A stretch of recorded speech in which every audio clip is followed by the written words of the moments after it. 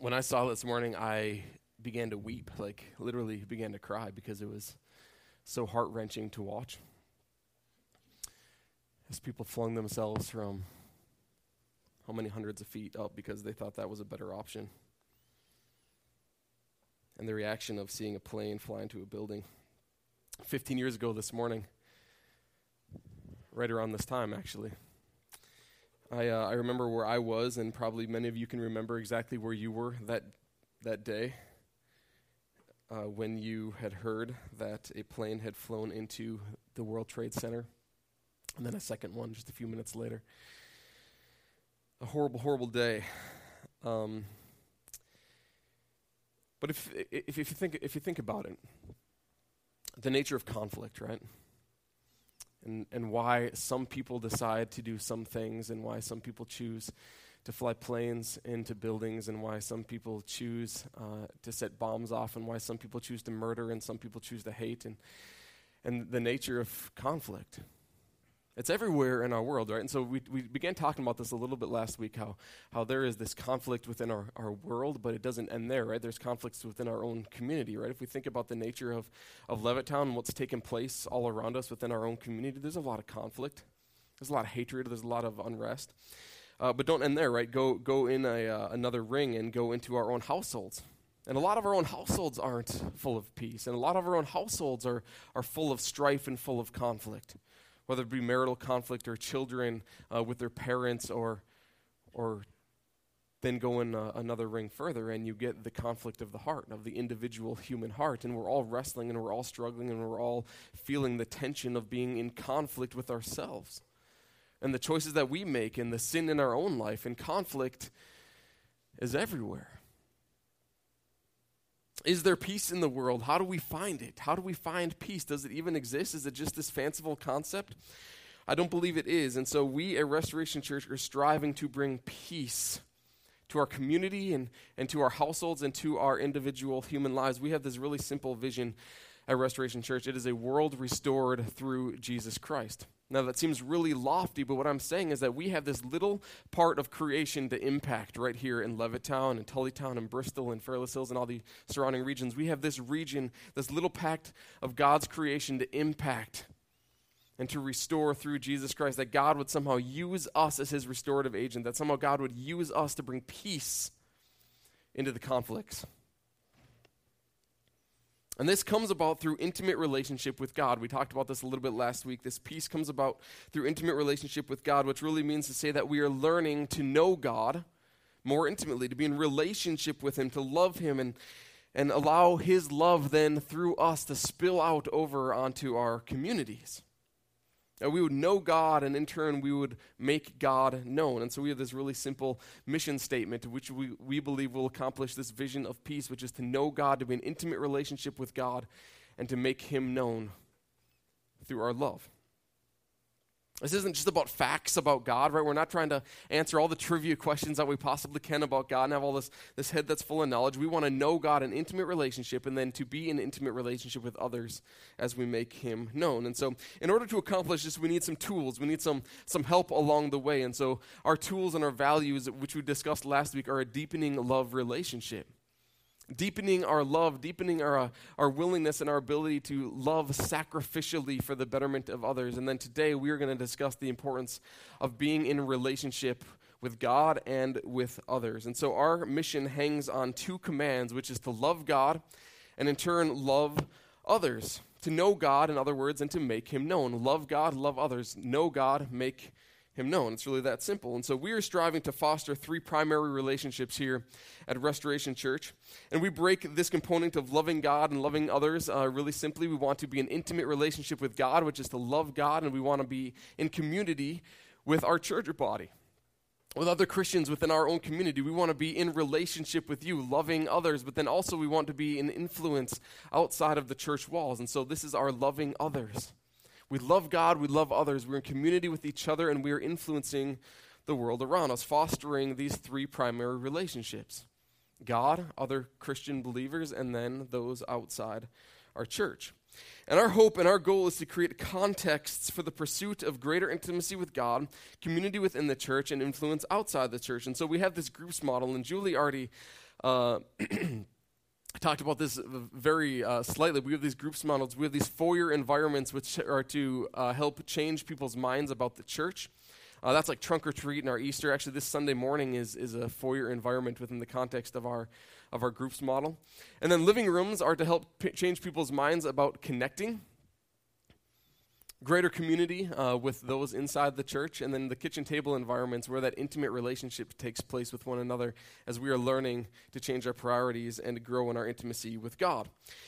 Now, one of the ways that we are striving so hard to make these kitchen tables environments happen this fall and to be relevant this fall is through community groups. And I'm going to invite my friend Jen and Josh up, and we are going to discuss a little bit about community groups and their experience with being in community before. And so welcome Josh and Jen, everybody.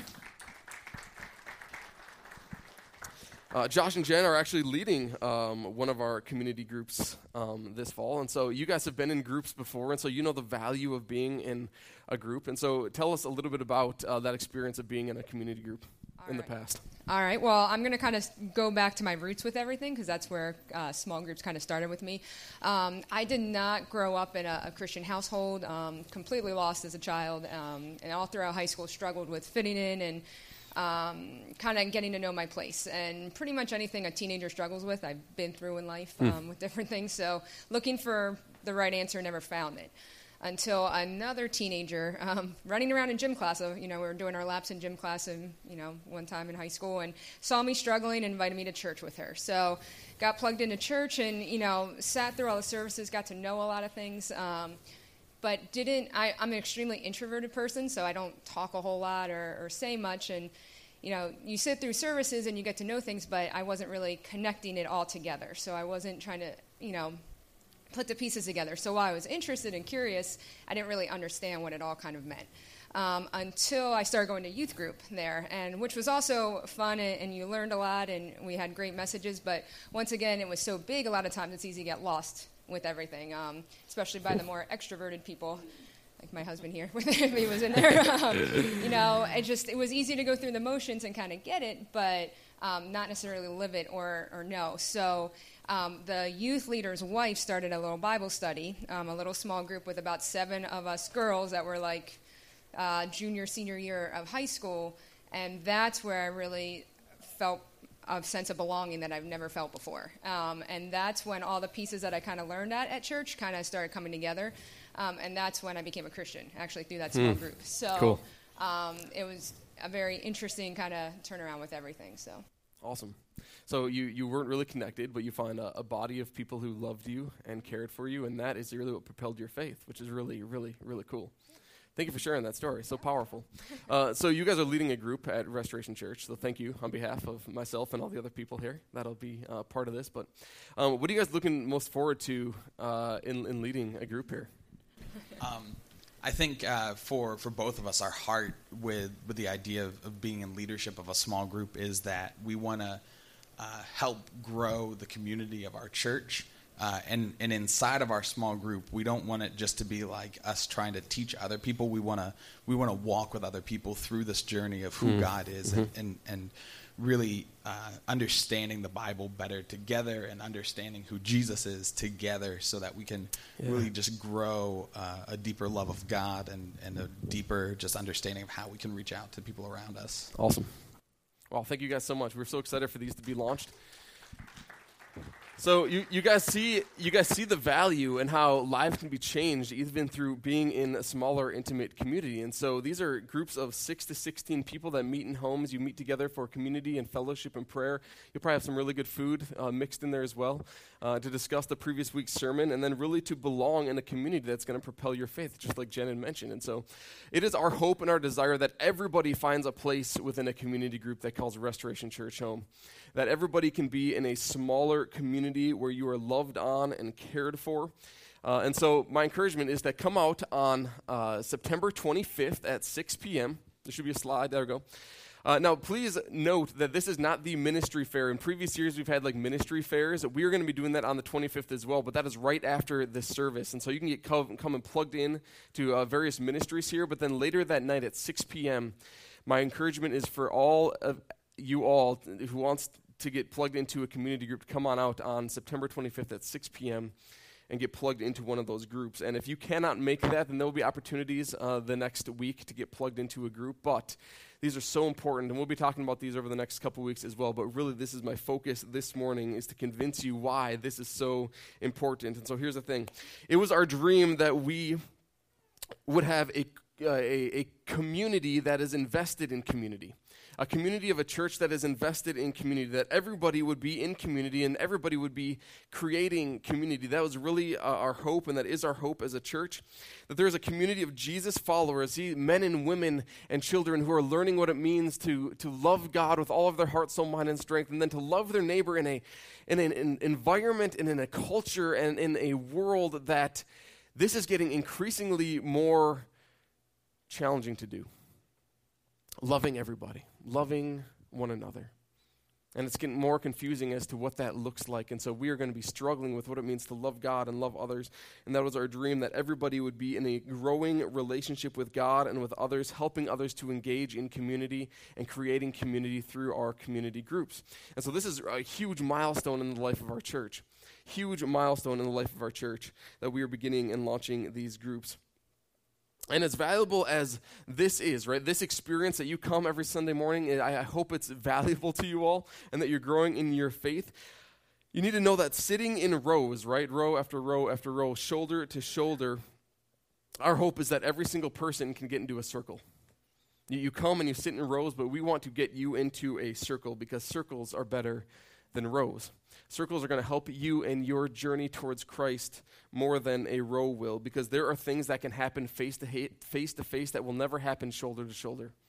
There are just things that will happen face to face that will never happen shoulder to shoulder, and we are committed to being a face to face church, not just a shoulder to shoulder church. And so community groups are so important. And so this morning I want to provide you 3 reasons why I think that these community groups are important, that group life is important. The first one is simple. You were created for community. You were designed by a communal God to be in community with others. And so here's the thing. You may think that we are just biological, that we are just chemistry, that we are just a bunch of neurons firing. You may think that we're just skin and bones. And if you believe that, then you have every right to believe that. We are glad that you are here and that you are learning that there is another component to you, a spiritual component that needs to thrive. But here's the thing, because even if you believe that, have you ever felt lonely? Man, have you ever felt lonely? Have you ever felt alone? Because here's the thing, even, and some of you may have experienced this, even if you are in the presence and in the context of a lot of people, have you guys ever felt lonely before? I served tables for 7 years, and I watched so many couples sit at a table in a room full of crowded people, and they had nothing to say to each other. And they just stood there, and they sat looking at their food, eating it and picking at it, and they just looked lonely. They were together with other people. They were in a room full of other people, but they felt alone. And so we do not have intimacy even if we are in the context of community. Intimacy is so important to being fully made in the image of God and fully becoming human. Intimacy, knowing another person with all of their junk and all of their struggles and all of their temptations, knowing another person and likewise being known by that person with all of our struggles and all of our junk and all of our temptations. This is so important to being in true, intimate community. We are innately communal beings, in other words. And so what is our goal? To engage God and each other in true, intimate relationships with one another, and this can only happen in grace-filled, honest circles. Circles, communities, groups, smaller groups. But the second reason I think group life is important is because we have entropedic hearts. Now, I don't even know if this is a word, to be honest. I don't think it's a word. I just kind of made it up. Entropy is a word, though, and so entropedic hearts. Entropy is a law in thermodynamics that states that everything is moving towards unrest. Everything is actually moving towards chaos. The natural movement of the human heart is towards chaos, and that's really what I'm trying to say, that we have entropedic hearts. The natural movement of every single human heart is towards chaos. If it is good for us, guess what? We drift from it. If it is good for us, we run away from it. Exercise and diet, generosity, stewardship, healthy relationships. If we are not intentional and fostering these and developing these in our life, we will run away from it. We will move towards chaos. Another way of saying this is that we will drift. We will drift towards chaos. We all have this tendency to drift, and drifting is never good for us. It just isn't. Drifting is never good, and this goes with our relationship with God. Our relationship with God takes intentionality and discipline. Do you guys hear me on this? Your relationship with God takes intentionality and discipline. If we are not intentional with our relationship with God, we will drift because we have entropeic hearts. Anybody ever experienced this before? You decided to take a little break from reading your word. You know, I'm too tired this morning. I'm not going to get into the word this morning. And then the next morning it's like, my alarm didn't go off for some reason. And you missed 2 days in a row, and all of a sudden you look back and it's like, man, I haven't opened my Bible in like 6 weeks. What's up with that? Because we drift. We drift. If we are not intentional relationship with God, we will drift from it. And because the natural direction of our hearts is towards chaos in every area of our life that is important, we are swimming upstream. We're going against the grain. In every area of life that is important, we are swimming upstream. And so healthy marriages and healthy relationship with our kids and healthy relationship with your boss or your coworkers or healthy relationship with God takes intentionality. And these are all challenges because we are swimming upstream. We are going against the grain. We are going against the natural inclination of our hearts, which again is towards chaos. But here's what we know. Even though we are swimming upstream, we as humans being made in the image of communal God, we are not called to do this alone. We are not called to do this alone.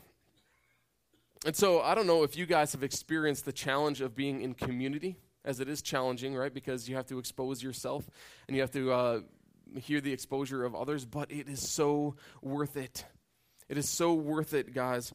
And one of the reasons we are so focused on getting you into circles is because we are swimming against the stream. We're swimming against the current. We have not been called to swim alone. We have been called to swim together. And to help each other along this journey. And so this is the power of community. We do not pursue healthy relationships alone. We pursue them together. And so the writer of the letter to the Hebrews put it this way.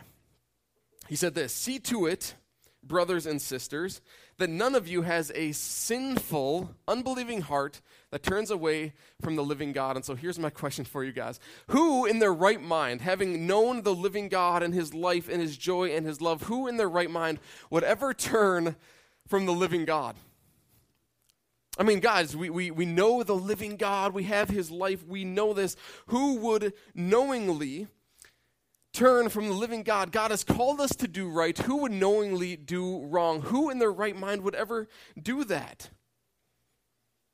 And the answer is everybody. Thank you. Everybody does this. We all do this, right? Who in their right mind would do this? Man, I in my right mind do this all the time. You guys do this all of the time. And so the writer of the Hebrews is saying, see to it, brothers and sisters, Christians. He's writing to a Christian body of people. He recognizes that all of us have this capacity to turn from the living God, that all of us are called to forgive as God has forgiven, and yet we don't. Right? That all of us have called to be generous as God is generous, and yet we're not. That all of us have called to love one another unconditionally, just as God has called us to love unconditionally, and God loves unconditionally, and yet we still judge people. And we still only extend love when we think it's worth our while to do so. We do this all of the time. All of us have this capacity to turn away from the living God. And why do we do that? Why do we turn away from the living God? Why do so many people turn from God when they go off to college? You know, why do so many people abandon God when they go on business trips? Well, why do so many of us abandon God and turn away from the living God when we get into that circle of friends? Well, why do so many of us turn away from the living God after 10 p.m. at night? Or when we enter into that building? Why do so many of us turn away from the living God when just we have this string of bad things happening to us?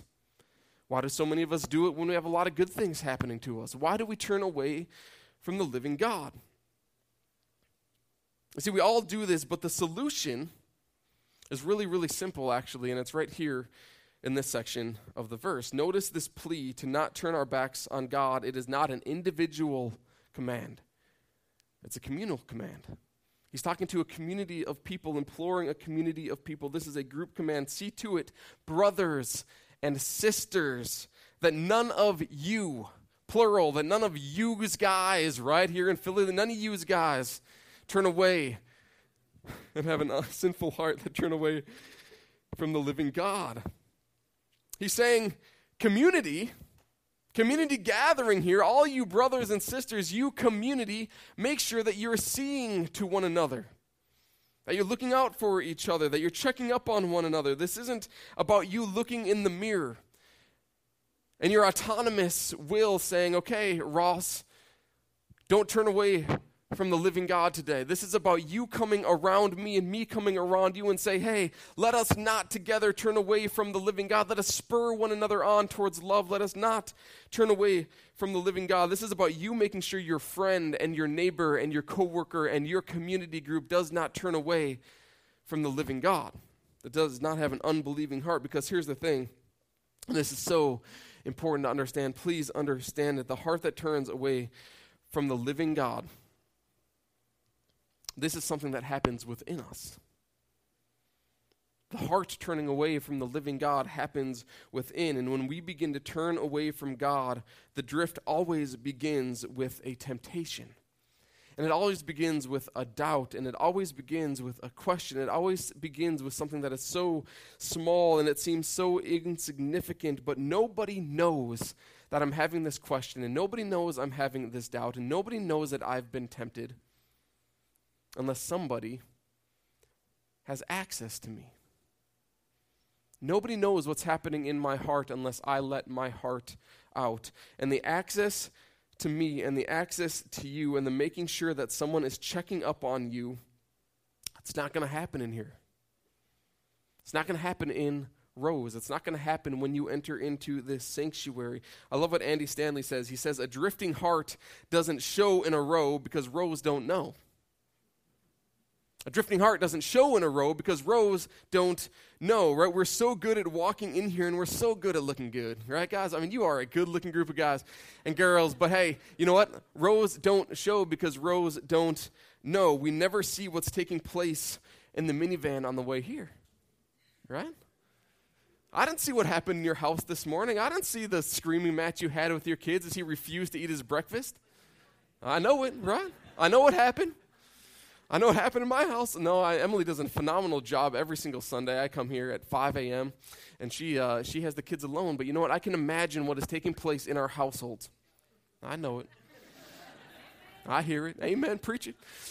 Guys, see? I know that there are conflicts that you guys are wrestling with in your households on Sunday morning. For some reason, the devil likes targeting Sunday mornings, right?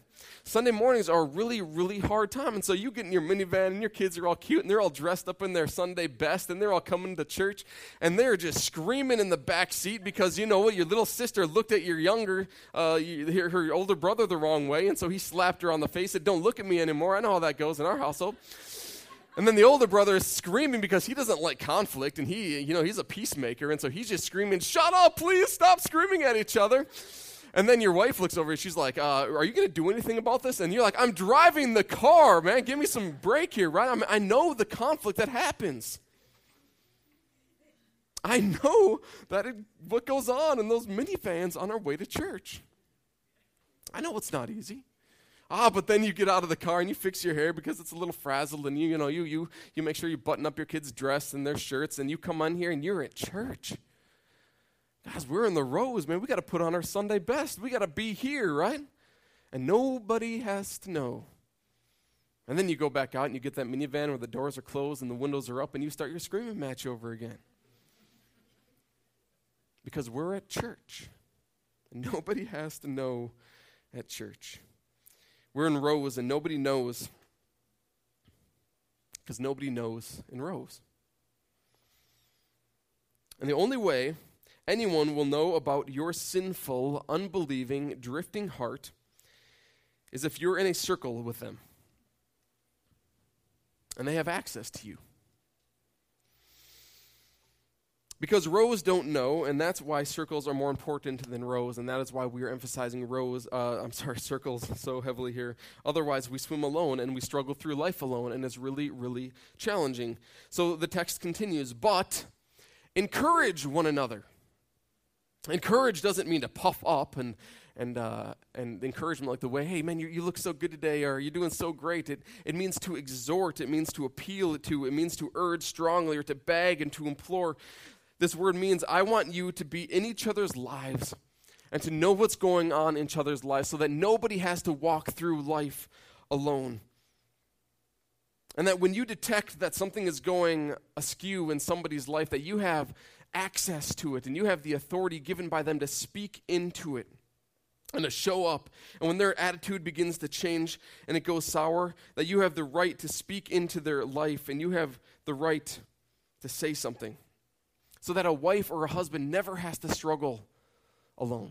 And a child never has to struggle alone, or a teenager never has to struggle alone, but they are in a group of people who care about them. And so I want you to be in each other's lives in such a way that when someone begins to drift, when someone's heart begins to become unbelieving, that when something goes wrong in someone's life, that somebody notices and enters into it and speaks into it and reaches into it because you've given them permission to say something.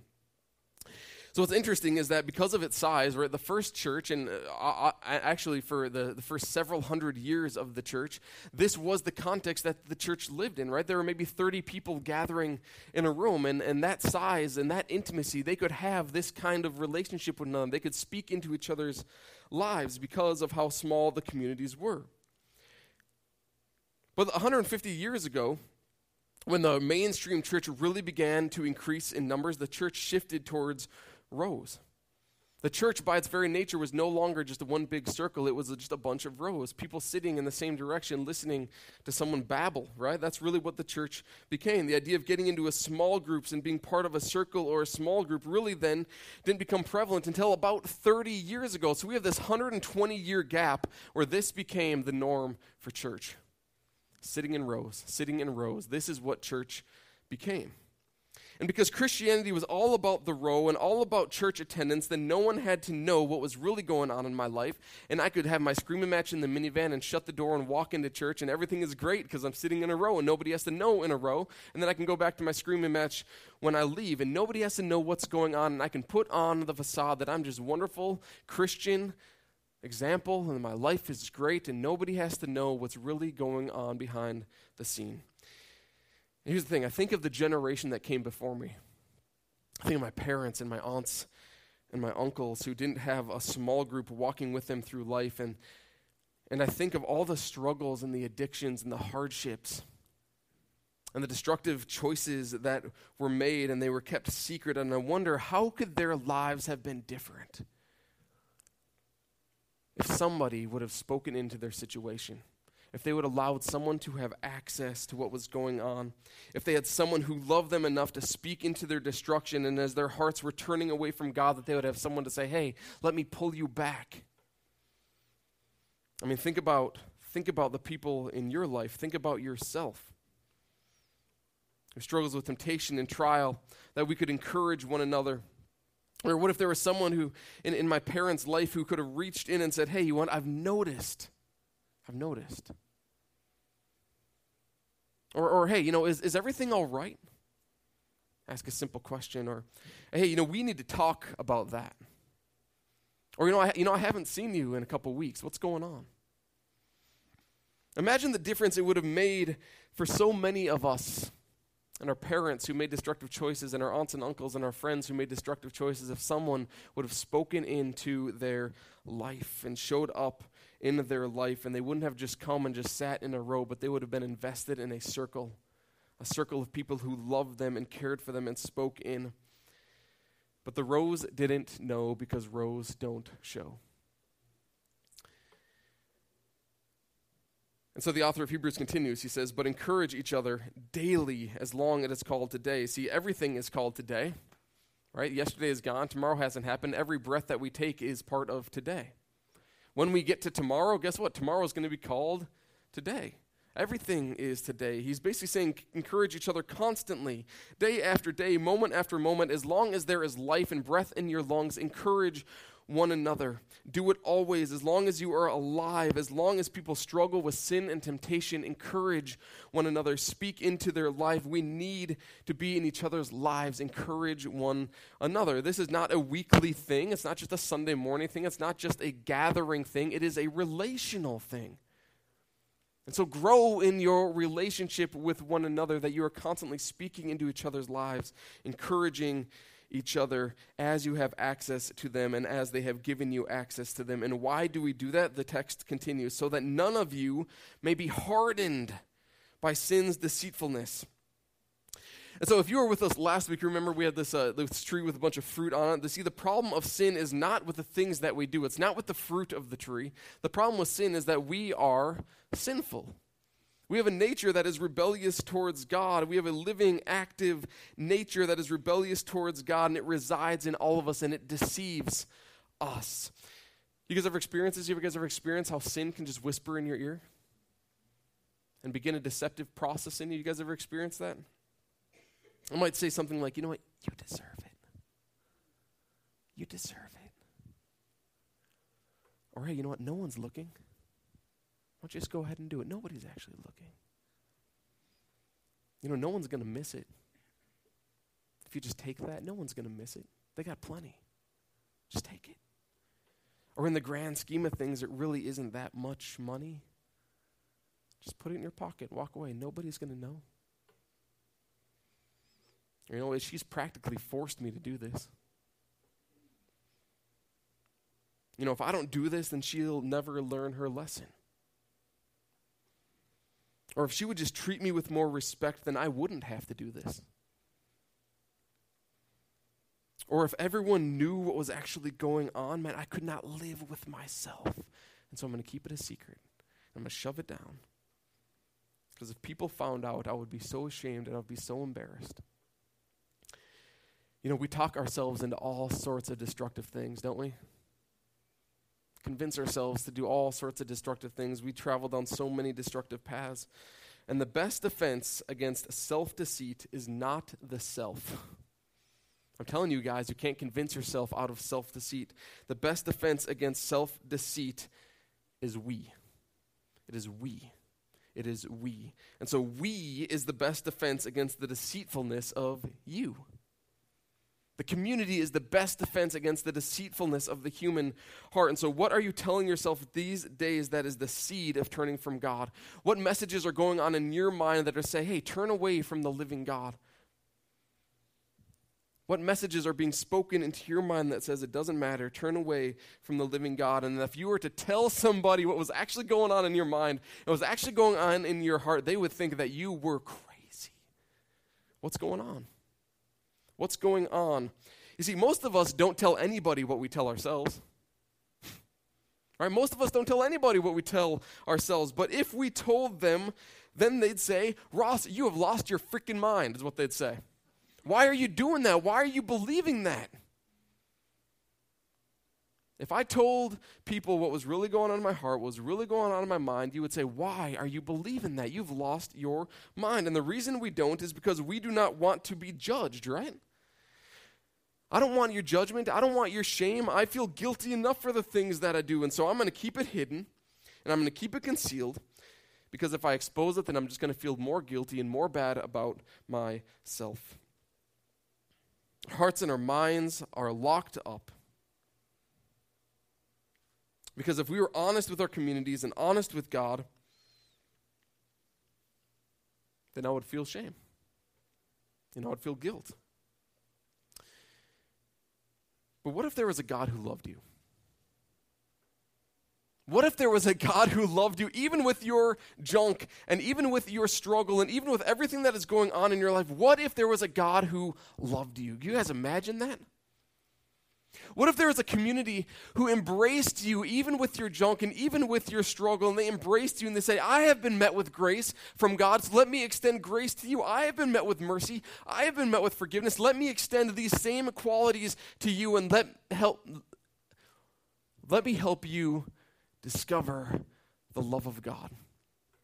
What if there was a community that you could be honest with? What if there was a grace-filled community who you could be honest with? And what if you could get it out in front of others whom you trust and you believe want to push you towards God? What if you could get it out in front of them? It may sound crazy, but you know what? They may keep you from insanity. What you say might sound crazy, but they could keep you from destruction. What you say may sound crazy, but they could keep you from chaos. And don't you wish that the generation who didn't have this opportunity 30 plus years ago, who only sat in rows, our fathers and our mothers and our older siblings, maybe some of us sitting in this room, who didn't have that opportunity, don't you wish that they would have had a community to speak into their life to pull them back from the brink of destruction? Don't we wish that we would have had a community of people to speak into our life to pull us back from all those bad habits we made? All those bad habits we had and all those poor decisions we made? This is the power of community. This is the power of Circle. We keep each other from turning away from the living of God and falling into destruction. And so here's the point. The drift begins within. So we have to let someone in. And the drift begins in our hearts, so you let someone else in. It will keep you from something you're going to regret later, and it will help you keep from drifting. And so we have to come to share in Christ, the author continues. We have come to share in Christ if indeed we hold our original convictions firmly to the end. And so here's how you know that you are in Christ, he's saying. Here's how you know that you are in Christ. That you hang on to the original decision you've made when you first became a follower of Jesus. The drift begins within. It begins within our hearts, and it grows out there. It grows into our marriages, and it grows into our finances, and it grows into our belief systems and our relationship with God. And if all of that goes unchecked, we will drift towards chaos. It will lead towards unbelief. That's what the author is saying. It'll lead towards unbelief. And so one thing can lead to everything. One little thing can grow into something huge. One thing can undermine everything. And for some of you, you have decided, or when you decided to disconnect from your marriage, or you decided to make an unwise financial decision, or you decided to become an atheist, it wasn't just one thing that did that. It was a series of little tiny things. It was one thing that turned into something, and it was that something that turned into a lot of things. And, you didn't wake up one morning and say, you know what, I just don't love my wife anymore. I think I'm going to go get divorced. You didn't wake up one morning and say, yeah, I think I'm just going to blow up my bank account and become bankrupt. You didn't wake up one morning and say, I don't believe in God anymore. It was one little thing, one temptation, one question, one doubt that grew into one other thing that led into a snowball effect. And all of a sudden you get to the point where you say, I just don't love my wife anymore. I think I'm going to get a divorce. It began with a doubt. It began with a temptation. It began with a question. It was like, I met this new girl at work, and she laughed at my joke. And then you go home, and it's like all your wife does is tell you to clean up after yourself. And then you went back to work, and you know what? She put her hand on my shoulder as she was asking me a question. And then you go back home, and all your wife seems to do is bicker and resent you. She complained that you didn't fill the car up with gas. And then I went back to work, and this girl confided in me, and she trusted me. And then you went home, and your wife hadn't cleaned up lunch for that day. And then you begin to resent her. And then you go back to work, and so on and so on.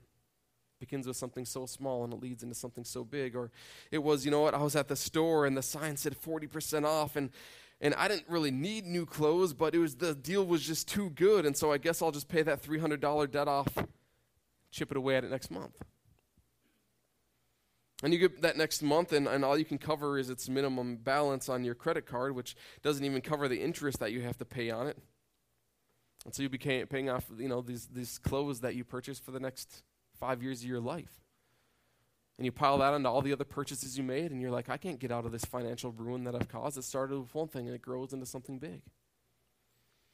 Or it was, I neglected to read my Bible over the weekend, and on Monday I was too tired, and Tuesday my favorite show was on, and on Wednesday my kids had activities, and eventually you look back and you realize that it's been 3 months. Yeah, it's been 3 months since I cracked open the Word, and you begin to lose your footing, and then a friend at work begins to question a few things, and you've lost your footing. You don't have any response to his questions. And then slowly but surely over the next coming years, you still haven't cracked your Bible, you haven't engaged in the Christian community, and you're like, I just don't know if I believe anymore. One thing leads into something big. It starts with the smallest thing, and before you know it, it's impacted everything. And so you must hang on to your original conviction. And the way you hang on to your original conviction is to follow Jesus. To follow Jesus is not allowing yourself to be tricked by sin's deceitfulness. And the way you keep yourself from sin's deceitfulness is by having encouragers in your life to pull you back and to speak into your life. To be in community, in other words, because one little thing can undermine everything. And if you do not allow people to have access into your life, one little thing, one little prick of the heart, one little question and temptation of your mind might lead to something huge. And it might lead to absolute destruction. And so if you don't intend on abandoning the whole thing, then you have to pay attention to the little things. And the way you pay attention to the little things is by allowing someone in, by being in community. And so this text could be written this way, perhaps. See to one another on a regular basis. Check up on one another on a regular basis so that none of you is tricked by sin and drifts away from the faith that has made such a difference in your life up until now. Circle up, in other words, circle up. Get into your circles, ask the important questions, dig into each other's lives, allow access into one another, because if you are drifting and it seems like something is so small and it seems like so petty and it seems so insignificant, that thing may be the thing that eventually turns your heart from God. It may be little, it may seem insignificant, but it could turn into something massive if you do not pay attention to it and you do not let somebody in. It could cost you everything. We have entropeic hearts, and so we need to be in community. The last thing, very briefly, is that nobody knows in row. Nobody knows in a row. We've already discussed this a little bit, but beyond the drifting of our own heart, the reality is that with a church our size, and we're not a massive church by any means, like 250 people, with a church our size, if you are not connected, guess what? You might not be cared for. And that's just the reality of being in a church this size. If there is a medical concern that you have or a medical need that you have, if you lose your job or you have a real significant financial need, if you get in, if your marriage begins to fall apart or you have bills that you can't pay or you enter into rehab because of an addiction, and it's been that way for several months, and Emily and I are like, man, we had no idea that you've been struggling with this for 3 months. Because I can't keep track of 250 people. But if you're in a community who cares for you, guess what? When that financial ruin happens, and you let them in and you give them access and they can speak into your life and you can be cared for. If you have that diagnosis that is heartbreaking and terrifying to you, guess what? If you are in a small group of people, then they will have access to care for you. If you're in financial ruin and you need help, they'll have access to care for you. Because nobody knows in a row. You come into this place and you're like, I'm just going to put the mask on. Yeah, I'm sick. Yeah, I've been diagnosed with this horrible illness. Yeah, I lost my job. Yeah, my marriage is falling apart. But nobody knows in a row. And so this is our goal, that every person that calls this church their home would be in a community group. A small group, a context so that we could speak into each other's lives and help each other and love each other, that we would grow in more intimate relationship with God together, but also with each other. That we would allow each other to speak into our lives because we have entropeic hearts that are constantly drifting, and then you can pull me from the brink of destruction. And that when something goes askew in my life, that I would have a community of people that I know love me and care for me that will help me through it. And so here are things. We were created for community. We have entropeic hearts, and nobody knows in a row. And this is why we believe that you should get into a community group on September 25th here at a Restoration Church, 6 p.m. Put it on your calendar. Get into these small communities. Let us begin to love each other. Let us begin to learn who God is and his amazing love for us. And let us begin then to share that love with the world. Amen? Let me pray for you. Father in heaven, thank you so much for this community of people. A community of people that want to know you more intimately, Father, and become like you, but we need each other to help us. because we have this sinful nature that is deceiving us, Father. And so I want a community of people to help me become more like you, Father, and I want to do the same for others. I want to pursue you. I want to be in intimate relationship with you. I want my relationship to grow, Father, with you. And I want a body of people that I can grow with as well. And so I pray that these community groups would be successful, not just numerically, Father, that a lot of people would join, but that we can really become more like you because of our time in them. And so, Father, may you receive all the glory for all the good that is done through these and all the likeness, Father, that you spill out on us of yourself. May we learn to love you. May we learn to love others. And in that, Father, may peace be found within our hearts, within our households, and within our community. Amen.